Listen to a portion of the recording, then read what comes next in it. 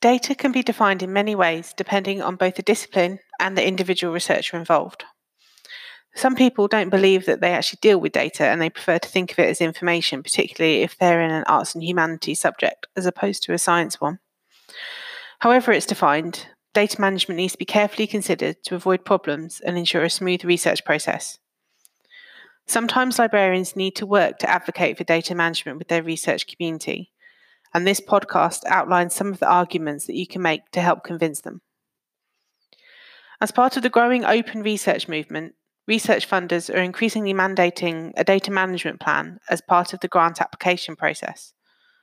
They want to see some evidence that the researcher has thought about where their data will come from, how they're going to look after it, how they will make it accessible to those who might find it useful, particularly after the end of a project.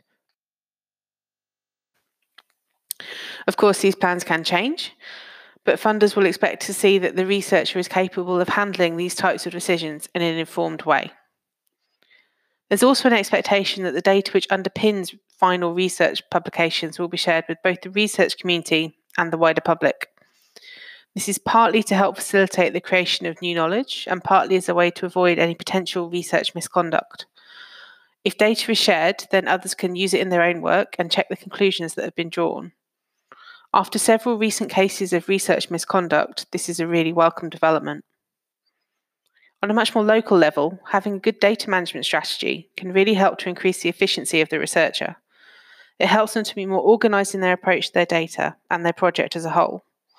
It forces researchers to really think about the implications of their decisions and make sure that they have a good plan in place. In some cases, having a plan can act almost as a checklist, which ensures that the researcher has covered all of the areas they need to think about. Researchers are often incredibly busy and often under a lot of pressure to carry out their work, so it can be easy to miss things which can then cause problems further down the line. Linked to this is the fact that managing information is a vital part of good academic practice. As librarians, we often help our users to manage the information that they are using in their work that's been created by other people, and extending this to help them manage the information they're creating in the research process should really be natural. We try to teach our library users information literacy skills in a variety of ways, and data management should be included in this. From the researcher's point of view, part of undertaking a research degree is to prepare for their future career, whether this is within academia or outside. Being able to manage information well is a valuable transferable skill for any job applicant, and having demonstrable experience of this can really help to make a CV stand out from the crowd, or at the very least, help keep it off the instant reject pile. As well as helping the researchers of today, good data management can help to preserve information for the researchers of tomorrow. Putting proper thought into capturing and managing the data that's produced in current projects will help to ensure that in 5, 10 or 15 years' time, this information is still available.